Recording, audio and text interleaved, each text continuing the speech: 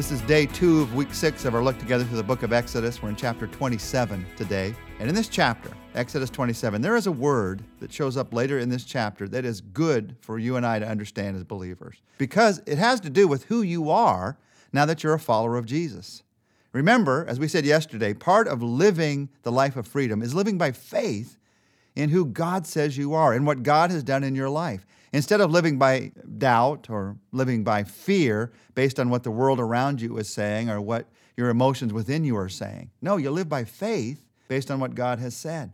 We live by faith and not by sight. And this is a chapter. We're heading toward this word later in the chapter, but it's a chapter that actually begins by talking about how to build the altars and the courtyards. The altars, 27 verse 1 and 2, let me read those verses. Build an altar of acacia wood, 3 cubits high. It's to be square, 5 cubits long and 5 cubits wide. Make a horn at each of the 4 corners, so that the horns and the altar are of one piece, and overlay the altar with bronze. This altar and all the directions for how it was to be made, this is where the sacrifices of sins would be made. So there's directions in this chapter for how to make that. And then there's directions for how to make the courtyards.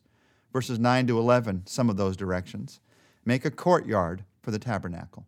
The south side shall be 100 cubits long, and is to have curtains of finely twisted linen, with 20 posts and 20 bronze bases, and with silver hooks and bands on the posts. The north side shall also be 100 cubits long, and is to have curtains with 20 posts and 20 bronze bases, and with silver hooks and bands on the posts. And it goes on to talk about each of the courtyards. Now, the important thing about this is, for all but the priests, the courtyard would be the closest they would ever get to the tabernacle. They couldn't get into the tabernacle. They couldn't go into the holy place, and they certainly couldn't go into the Holy of Holies, but they could get to the courtyard. And in these courtyards, they would stand and they would worship God. This would be the place where, if you happen to be one of those who lived in ancient Israel, where you and I, most of us, would be in worshiping God. It's the place that they went to worship. Not all the time, but maybe once a year in a pilgrimage. Maybe once a year to recognize who God is. Now, there's the courtyard and there's the altar in these verses, but I wanted to focus on one last thing in this chapter.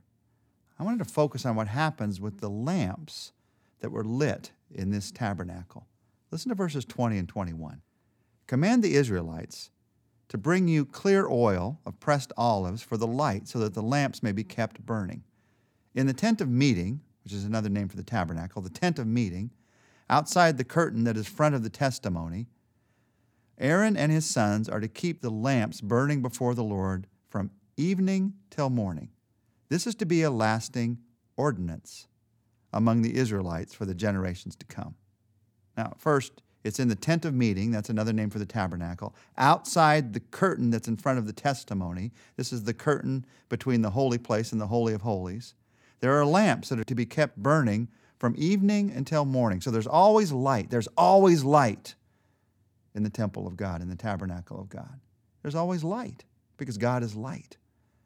And this is to be, listen to this phrase, a lasting ordinance among the Israelites for the generations to come. What is an ordinance?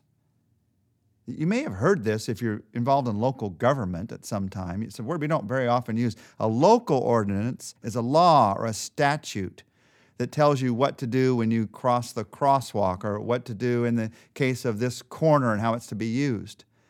But there's obviously something more than a law here. This is a lasting ordinance among the Israelites for generations to come. There's a sense of holiness, of importance here.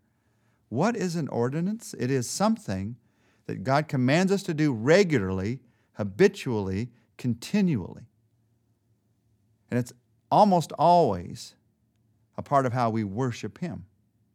So in this ordinance that they were celebrating regularly, habitually, continually, as a part of their worship, they were keeping the lights burning because God is light. So there was always light in the temple, always light in the tabernacle.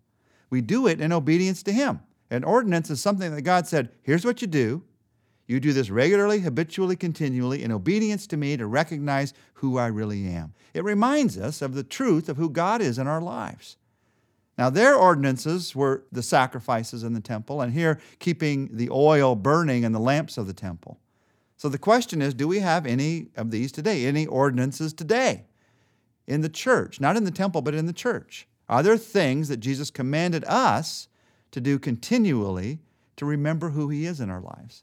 And the answer is yes, there are. There are two specific ordinances that we celebrate today as believers. The ordinances of the church are the Lord's Supper and baptism. These are things that Jesus commanded us to do. Jesus commanded us be baptized. Jesus said when it came to the Lord's Supper, "This do in remembrance of me." He commanded us to do these things, and we do them regularly, habitually, continually. And when we do them, we recognize who he is. It's true in both the Lord's Supper and baptism. Baptism, you're only baptized once, obviously, but then you see other people baptized again and again and again. You're baptized in recognition of what Jesus has done for you. A baptism is a recognition of what Jesus did for you on the cross and in the resurrection. That's why you're baptized by immersion like Jesus was, because it's a picture of what Jesus did. When you're put under the water, it's a picture of burial. When you come up out of the water, it's a picture of resurrection. And why do we baptize by immersion, for instance, in our church? Why do we put people under the water and bring them up out of the water? It's an ordinance. It's a recognition of who God is and what Jesus did for us.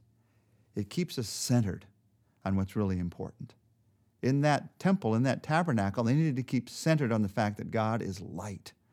It never was dark there. And you and I, as believers today, we need to keep centered on the fact that there is a cross, and Jesus died on that cross. And there is a resurrection, and there is life only through Jesus. And anytime we wander from that center, we lose the light that we need in our lives. We see it in baptism. We also see it in the ordinance of the Lord's Supper. The Lord's Supper pictures the same thing.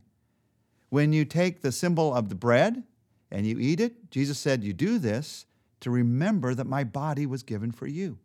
When you take the symbol of the juice and you drink it, you are remembering that his blood was shed for you. It's a reminder of the fact that Jesus gave his life for us, of who he is. Now here's the interesting thing. Their ordinances look forward to Jesus.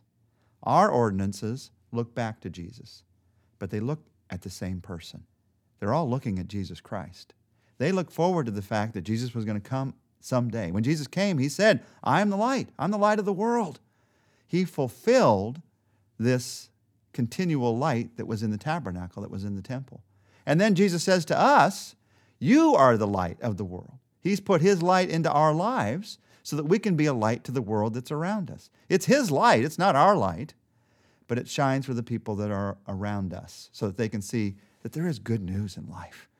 It's not just bad news. Their ordinances look forward, our ordinances look back, but it all focuses on Jesus. That's who it's all about. So today, as we think about this word that we don't use very much, ordinance, I'd like to end by praying together. And in prayer, taking some time to remember who Jesus really is in our lives. Jesus, thank you. Thank you for who you are. We see who you are in the cross. We see who you are in the resurrection. Oh, we could see it before then. We could see it in the way that you served and ministered and the things that you taught. You taught that you're the resurrection and the life. You taught that you're the light of the world. But Jesus, by dying on the cross for us, giving your life when you did not have to, choosing to give your life, by showing your power in the resurrection, we see who you are, God in human flesh. And so today, I pray that my focus, that our focus would be on you. It's so easy to focus on the other people that are around us, on the other circumstances that are around us, and we have to love those people and we have to live through those circumstances, but we need you today. So let the focus be on you.